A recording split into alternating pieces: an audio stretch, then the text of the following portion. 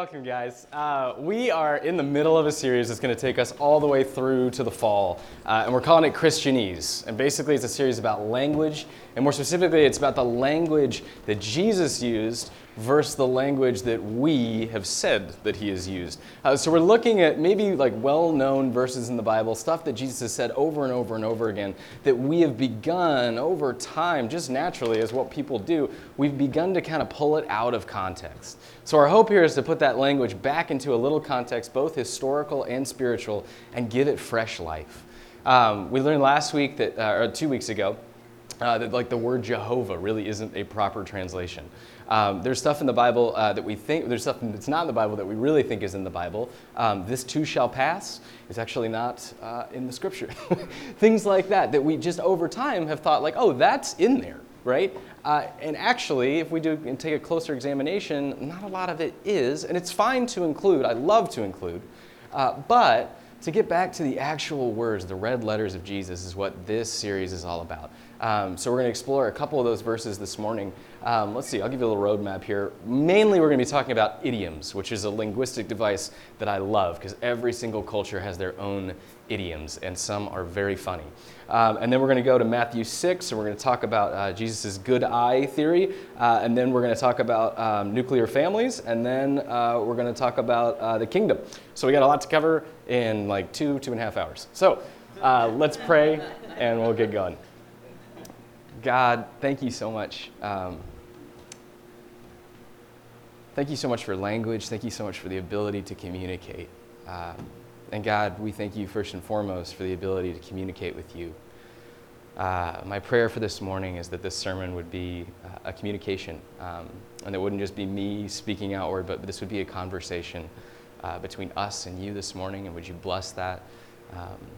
Would you make it authentic and beautiful? Amen. So how we collect language is kind of fascinating to me. When we learn to speak as children, we're really just copying our parents. So we're learning based on copying. And I think that's a fascinating principle just to take you through life. Like, copying is not necessarily a bad thing because it's the root of everything. When you give someone a template to do something, generally you have to say, here's how you swing a hammer, copy me. And then after a while, that rhythm becomes normal to them and they're swinging whichever way they want to. But we have to begin with sort of copying. And actually, we kind of have to begin with stealing.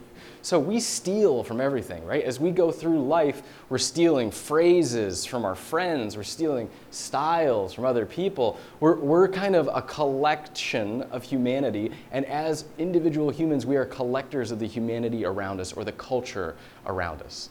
And as a result, the language we use really is shaped by the people that are around us and the cities that we're in and all that kind of stuff. For instance, if you're on the East Coast, you're going to talk a lot differently than you are on the West Coast, right?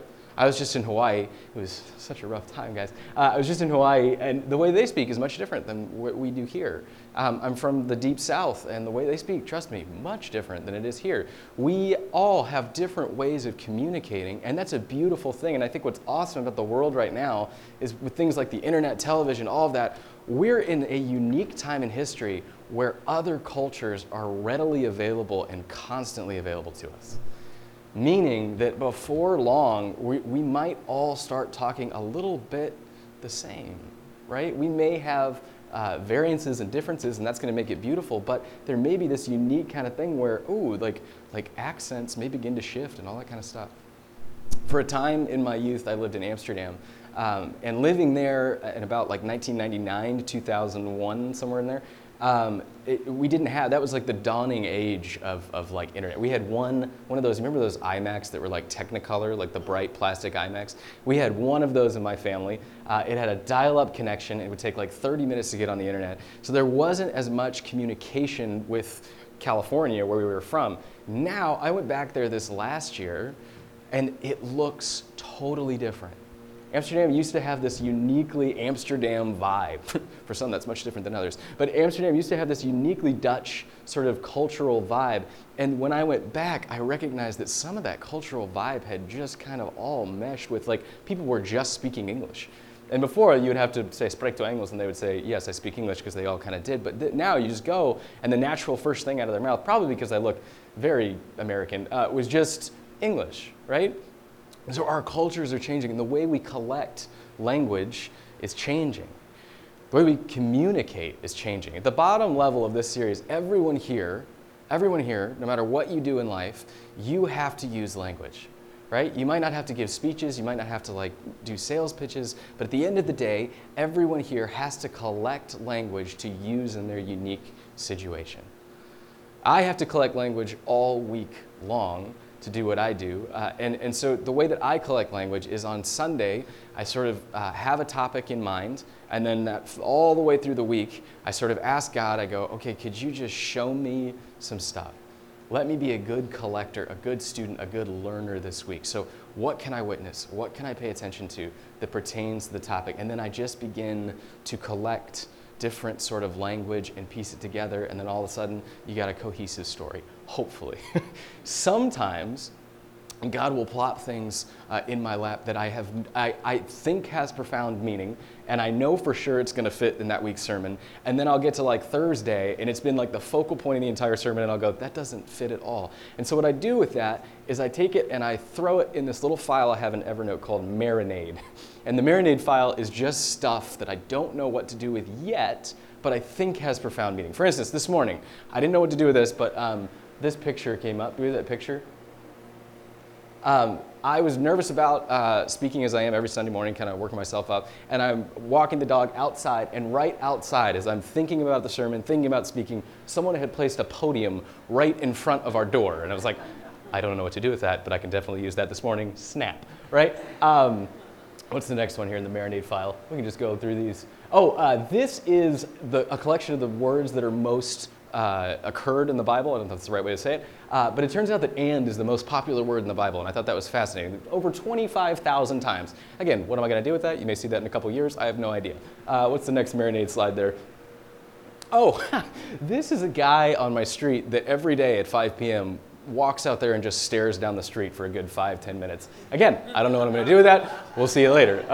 They all go downhill from here, guys. Okay, no, yeah. This is the Council of Tuna. It was a news article that I came across about 2 years ago, and I kid you not, guys, every single week when I sit down to write my sermon, I'm like, can I fit in the Council of Tuna? It's basically a conspiracy that happened with 3 tuna companies. It's absolutely fascinating. It never works. So it remains in the Marinade file. And finally, and this one's pretty cool, when Notre Dame caught on fire, right, I was like, oh my gosh, this is something that needs to be talked about and needs to be used, and I've yet to find a moment to truly fit that in.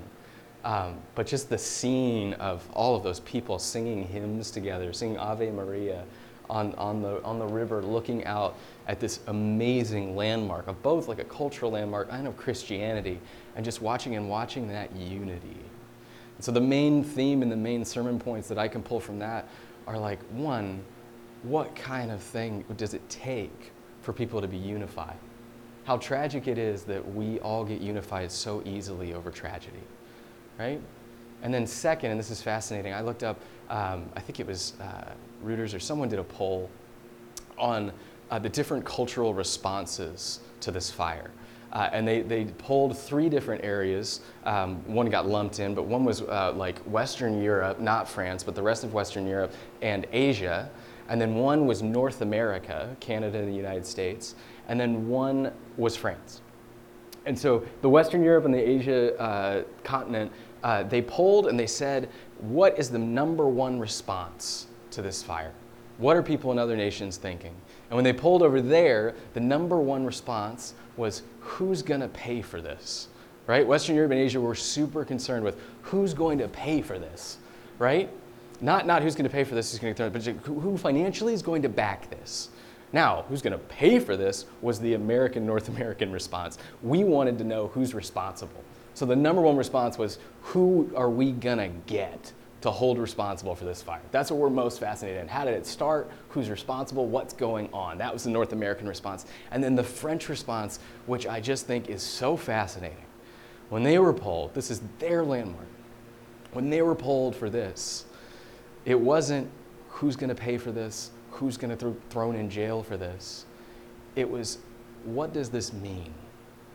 What does this mean? And only the French would just sit there with a cappuccino and be like, what does this mean? But Seriously, that's a beautiful cultural response.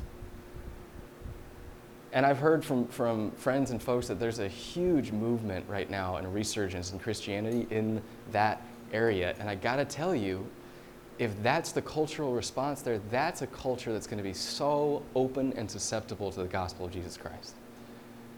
Because a whole culture that's unified that says, what does this mean, is one that's gonna be open to asking that question about every other little thing. So there are 3 cultural responses. 3 different cultures have 3 different languages, 3 different words, 3 different idioms to describe the same event. And I think what's fascinating is in the Bible, we have exactly 3 cultures too. Now we have all sorts of little mini tribes and everything. You could go out into the hundreds with that. But linguistically, really when we're looking at it, we got Hebrew, we got Greek, and we got Aramaic. 3 different cultures, 3 different languages, 3 different idioms, 3 different responses to almost every situation. And yet, all of those have become a melting pot by the time we get into the scriptures. Especially when we get into the Gospels and the New Testament, all of those cultures have kind of come to this same place. And Jesus' world is a mix of Greek and Roman and Aramaic and Hebrew. All of these traditions have come together, and so the cultural responses begin to get very confusing. The idioms begin to get very confusing. So we all have these things called idioms. In English, we have things like, it's raining cats and dogs, or like, don't beat around the bush. These are things that don't literally mean anything, but for some reason we click in and we go like, oh, I know exactly what that means. It's raining hard, or like, get to the point, right?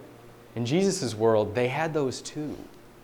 And so when we're reading scripture, and especially in the words of Jesus, we have to kind of pay close attention. And I'm not saying, and I really want to make this as a big disclaimer here, I am not saying that you need a PhD in like biblical linguistic studies to understand this stuff. All I'm saying is if we take a closer look, which in 2019 means this, simply Google it.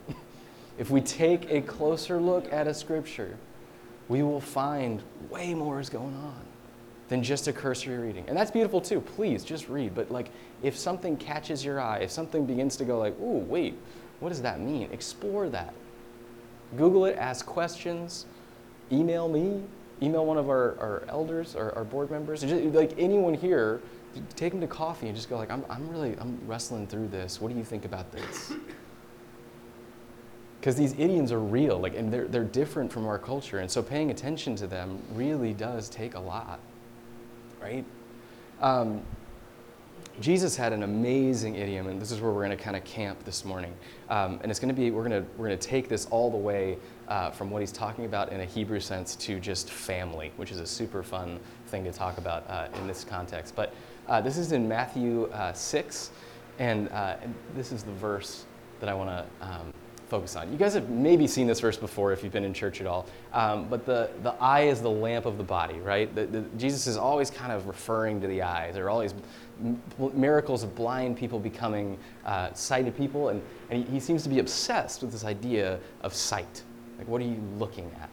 And so from a cursory reading, the eye is the lamp of the body. Therefore, if your eye is healthy, your whole body will be full of light. Now, in middle school, that meant don't look at girls in a certain way. But what it really means is something far more profound and far more deep. We can take that on the base level and it can say, hey, be careful of what you're looking at. And that's great. That's a huge lesson to learn. But there's something even deeper, which we're going to get to. But if your eye is bad, your whole body will be full of darkness. If then the light in you is darkness, how terrible will that darkness be? So, the eye is the lamp of the body is actually a Hebraic idiom. Hebraic idiom is one of my favorite things to say out loud. What that means is it's a saying. And it was a common saying. It was something they would throw out like it's raining cats and dogs. When he said the eye, people would literally just go like, oh, I know what he's talking about. For us, we kind of have to take a step back and go like, what was he really saying? What he was really saying is, it turns out that the eye stands for and was in that day a person's attitude towards others. And actually, literally, a generous person. So if you had a good eye, it meant that you were a generous human being. And not just generous with your wealth, but generous as a human. Generous relationally, generous in friendship, generous with your home, generous with hospitality. All of that stuff was included in having a good eye. And the Hebrew scriptures kind of really point at this. Basically, it means like a person's attitude towards others or how you'll respond to others' needs. When someone is in need, your good eye can see that. The Good Samaritan is a perfect portrait of this. It's a man with a good eye. So Jesus keeps pointing us back to this. Proverbs says this in Proverbs 22:9. It says, "The generous good eye will themselves be blessed, for they share their food with the poor." And then he flips it and he says what the bad eye says in Proverbs.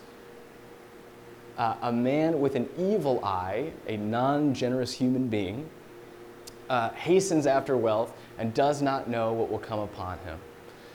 So basically, this idea of a good eye really comes down to Jesus' earthly mission, right? He's constantly kind of forcing people to be like, hey, have a good eye. Look out for others. Look out for each other.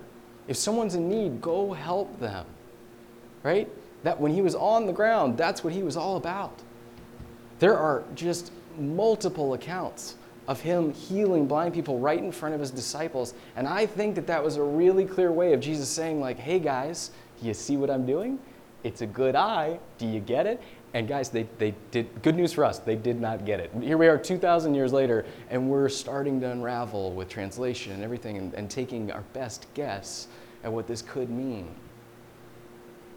But you could boil all of what Jesus is saying on the Sermon on the Mount to have a good eye. Have a good eye. It's the lamp to your whole soul. If you're viewing the world in this way, you're just going to be filled with light. Your life is literally going to be better. So if we look at that Matthew 6:22 with a little translation clicked in, it looks like this. The eye is the lamp of the body. Therefore, if your eye is healthy, if you are a generous person in wealth and relationship, your whole body will be full of light. But if your eye is bad, if you refuse to let others in, your whole body, read life, will be full of darkness. If then the light is in you is darkness, how terrible will that darkness be?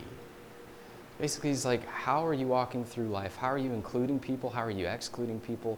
What is your motive as you walk out the door? Are you living your life in a way that says, if I encounter someone who needs me, I will help? And we don't even have to walk out our door these days to encounter someone that needs help. It's all around us. And guys, I'm not saying you need to be a superhuman and you need to encounter every single thing that you come across, but to live your life in this kind of vein is to follow Jesus. It's to say, I'm not doing this alone, but I'm following someone who's going to help me complete all of this stuff. And I'm just a conduit, I'm just an instrument. I'm just here to follow and act. And I think sometimes we forget that, right? And we make it all about up here and not about right here. But Jesus is literally saying like, no, right here, right now, in this kingdom that I'm bringing in hand, I need you guys to have good eyes. I need you all to have good eyes. Because that's what's going to make this place a lot more livable for you. A lot more like heaven. Jesus is creating a radically different worldview here with this one little idiom. And so basically, their whole thing today is going to be about family. And I really want to put to it, what does that mean about our idea of family? To have a good eye juxtaposed with our view of family is very interesting. And here's where we get to the Christianese part. Christianese does not serve the idea of biblical family in a great way. In fact, they're kind of at odds. If you look at the words of Jesus when he's talking about family, and then you read something from Focus on the Family, they're going to look a whole lot different. I'm not saying that the Focus on the Family thing is wrong or anything like that. All I'm saying is Jesus' words about family and then our Christianese version of family does not line up well. And that might be shocking for a lot of you to hear, but here's the deal. There is no example of Jesus having any sort of nuclear family in the Bible. And I hate to really break this to you guys, but most of the writers of the New Testament were both bald and single. I've got one of those covered. What we're looking at in the scripture when we try and solve marital problems, when we try and solve family problems, that's all beautiful, and it all works there, because it all works everywhere. But there's a harmful movement in the church that kind of screams, if you're not in a family, then you're not complete. Then you're not all the way whole. If you don't have this standard nuclear thing down, then you're not, you're almost there, but like we're going to do this whole series on family values and like, you can come, but Just to sit there for like 6 weeks, right? And that's a harmful reality in our Christianese, in our language that we use. And so to pull back from that, I kind of want to go through what Jesus talked about as family. And what we're going to see is, at first, it's rather shocking. And I'm not going to even go through the most shocking stuff. There's stuff like where he said, like, you got to hate your father and mother and everything. I didn't want to tackle that this morning, to be honest with you. What I'm going to talk about is Jesus's just overall love for people. And what I see in Jesus is not necessarily the view of family we have now, which is tribal, which is what he was dealing with. Family in that day was absolutely everything. Family didn't just define like oh, I'm a cobia or I'm a so-and-so. Family was like, no. My family identity is who I am in everything. That means that's my vocation, that's my job, that's my life. My family is my tribe, my unit, and they come first. We're a part of this larger tribe called Israel, but my tribe, my little thing right here, this is what matters the most. And Jesus comes into that, and he just wants to pull that apart because he's saying, guys, that's keeping you all in different camps. Don't you get it? Like all of the conflict that you're having, these tribes go to war constantly. And they're fighting against each other. When there was like the Roman Empire up there, there's a real enemy, and they're just like kind of watching them below going like, ha, look what we've done to them. Right? They're all fighting against each other. And so Jesus' mission while he's there is to kind of go like, guys, you have to understand there's a bigger thing at work here. There's a bigger family. It's called the kingdom. And more than that, before, like it was Israel. That was the whole point. You've got this big family. You've got the 12 tribes, but you got this big overarching family in the scripture that's supposed to be unified in one thing, and that's following God. Not my vocation, not what I do, not my value. It's following God. That was what that whole family nation was supposed to be about. You're going to be a tribe that personifies what it means to follow me, to actually enact what I'm doing. So families in his day were a huge deal. And guys, they're a huge deal to us today. And every single family has idioms. So like I said in the beginning, when I'm collecting language and I'm paying attention, this week I was in Hawaii. So I was like, what can I talk about this morning? And instead of putting you through a half an hour of me snorkeling or something like that, that's totally uninteresting. What I wanted to do is talk about family, because when you're at a wedding, you are viewing family in an ultra unique way, right? Especially when it's a destination wedding like this. You got families who are all united under one kind of umbrella, but you got all these little micro families that come together, and they all have their own little idioms, they all have their own little ways of doing things. And so I was just fascinated watching my wife's side of the family come in, mostly because they're all just very beautiful people, and I'm very intimidated by them. But they came in, and each one had their own thing that they wanted to do. There were some that were just like, no, we're just gonna go and hang at the beach all day. Chelsea and I were like, get me to the closest seafood available. We're just going to park it and eat all day. And then there were other people that just wanted to go snorkeling, wanted to go on adventures, wanted to go on that stuff. And there were other people that just wanted to sit down and chat, have a cup of coffee. Right? There's different modes and different cultures even within the same family dynamic. And that was so true in Jesus' day as well. And then when we came back here, it's the summer in Santa Monica now, and it's hot, right? So everyone, there's like zero AC in the city of Santa Monica, so everyone has their windows open. So it's a unique time of year where you get to really get a close look into the lives of your neighbors and different family idioms. We have a neighbor, we're so guilty because our neighbors just probably hear us talking to our little dog like he's a human, like, hey, Baloo, how you doing? Response, how you doing? But the other neighbors, we've got these neighbors like down, I'm not even sure where they are. Our alley is like an amplifying tunnel, so I have no idea where this sound is coming from. But a family that has a new baby always has their windows open. That's hard enough. But this baby this little toddler just loves to bang on pots and pans. It's like its favorite thing. And so we'll hear the dad go, oh, Lizzie, is it drum time? And I go like, please no, not drum time. And then you just hear clunk, clunk, clunk, clunk, clunk. And then like I got to the point where I was like, I'm gonna have to say something. I work from home, so I was like, I can't. What am I gonna do? I can't work in this environment. And then I just hear a saving grace. I hear him say, Lizzie, guess what I got for your drum time? And you just hear no response because it's a baby. And then he says, I got you a tambourine. And I thought, oh wow, a tambourine. Well, that's not my response. I thought like this might be better than the pots and pans. The tambourine is so much worse. The tambourine has a high frequency that cannot be blotted out. But the point of all that is every family talks in a different way. right? We all have our different idioms. We all have our different idiosyncrasies. And those have a tendency of clashing up against each other. But Jesus' whole mission was like, no, guys, you need to look at this not just as one idiom, or not just as a lot of idioms, but a one grand idiom. And he put that in the context of the kingdom of God is at hand. Is at hand.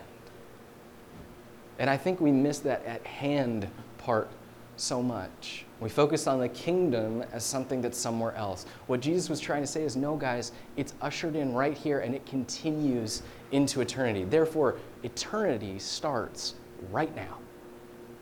What happens here matters. What happens here matters even in the coming age. That's what the kingdom is all about. And this message of the kingdom was not that, hey, you guys all need to be on your own little individual paths and you all need to be fighting with each other and you all need to be doing that. No, he's like, the kingdom, you need to be unified in following me. And what that means at its base level is you need to be unified in loving each other as well as I loved you. And to the ultimate example of that leads us to the cross. That's how far we're supposed to go to love people. Let's look at how Jesus disrupts this. We'll unpack a bit of scripture here. This is in Mark. And this is one of the first chapters in Mark and one of the first sermons that Jesus is giving. And Jesus has already made quite a stir by this time. Even in chapters 1 and 2, people begin to get word of this Jesus guy. And so they're following him. They're finding him wherever he goes. Crowds are starting to gather. And so that means that like the powers that be are starting to get a little bit interested in who this man is. Because as soon as you have crowds, what can crowds do? They can get unified about something. And if they get unified about something and it's against you, we're in trouble. So we need to pay attention to any crowd that gathers, but especially if it's this kind of radical guy who's spewing these things off about kingdom and love and all this kind of stuff. We need to like make sure that he stays under control. So Jesus is at a point where it's kind of fever pitch for him, and he comes into a house and it just becomes this electric house party. It says Jesus entered a house and a crowd gathered and gathered again so that it was impossible for him and his followers to even eat. Now, that might seem like a trite thing, like they can't even have a snack. But the real point is here, they couldn't partake in the table fellowship. In the base level of their society, you would sit around a table and you would have table fellowship every single night, and that unified you as a group. And so this meant that, and also in this thing, this is fascinating, in antiquity, a table was not the way that we would look at it. In fact, the entire room, which was the entire house in most cases, there might be a loft, but the entire house at sundown, when they had the meal, would become the table. So basically what they're saying is this house is so full, there's not even room for a table. The table, in a sense, in a metaphorical and literal sense, has been filled with people. So you've got this house that could probably literally be knocked over by how many people are in there. And when his family heard what was happening, so this is Jesus' family, they came, his earthly family, they came to take control of him because they were saying he's out of his mind. How many of you have heard from a family member that you are out of your mind? This is mom, there it is. This is mom going and saying, I'm going to pull that Jesus out because he's making waves and he is out of control. So she rounds up the siblings and says, we are headed across town. We are going to put an end to this. He's gone too far this time, right? So you have the family saying he's out of his mind, and then this comes next. Before they can even get there, next slide, please. The legal experts came down from Jerusalem. This would be like sort of equivalent to like the thought police. Like, so you've got mom coming and you've got the thought police coming. You've got religious experts, priests, what have you, coming, and you've got mom, and they are both storming towards you. But the legal experts get there first, and they came down from Jerusalem, which would have been a ways off. And it says, and over they charge, he's possessed by Beelzebul and throws out demons with the authority of the ruler of demons. So basically, you got mom saying you're out of control, and then you've got the legal, like religious experts of the day saying you are Satan. You're out of control, you're Satan. These are the two accusations Jesus is dealing with. And I'm going to skip past how he rebuttals. It's brilliant. Please read it for yourself. He basically tells them how can Satan throw out Satan. It's a gorgeous text, but I want to get to where the family comes into the thing. So the next slide, please. Oh, I'm sorry. There it is. His mother and brothers arrived. They stood outside and sent word to him, calling for him. So this would have been a really big deal, guys. If your family showed up, you were bound to them. This wasn't just like teenagers these days, like, Mom, get out of here. It was like literally like you culturally were to respect them and revere them with a sense that we don't really even understand culturally at this point. So when they're outside and they're saying, come out, Jesus not doing that is an enormous deal, not just to the family who would have been enormously upset, but to the people in this room at the table. They would have been like, wait a minute, can he do that? What's going on here?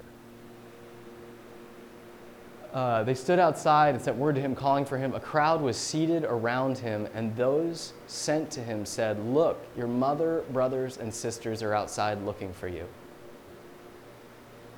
He replied, who is my mother? Who are my brothers? Looking around those seated around him in a circle, he said, look, here are my mother and my brothers. Whoever does God's will is my brother, sister, and mother. There's a couple of crazy things going on here. Remember I mentioned that everyone is sort of in this table. In that day, and I've talked about this a lot, in that day, if you sat at the same table, you belonged to each other. There was a sense of reverence and duty and family. You sit down at my family, or you sit down at my table, you are my family. And so Jesus has a moment where he calls out to them and he says, look, I'm at the table with my family. My mother and my brothers. And look at the text here. Can you go back to the last slide there, Katie? Sorry. The text says his mother and brothers arrived. There was reverence for the mother, and then the males in the society, they were the brothers. But then when we get to that next slide, he goes further and he says, whoever does my will, or whoever does God's will is my brother, sister, and mother. He includes a group of people that would not have ever even been talked about. And he says, basically, if you're following God, if you're following me, no matter who you are my family. You are my family. This is enormously radical stuff. And it can't be condensed down by 5 steps to change your family's lives. This stuff permeates everything, everything. What this means is that no matter where you are in your life, family, no family, whatever it means your family gets bigger. It means that we have to be good eyes, and those around us are included. And hey, you're invited to the table, and hey, you are my family because the guy I follow says so. Let's pray together. God, I just thank you for the idea of family, for having us have a good eye, for letting us go to places and include people and to say, hey, no matter how broken, no matter how worked, no matter how great, no matter how joyous you are family to me because I follow a God that says so. We thank you for that, Lord. Amen.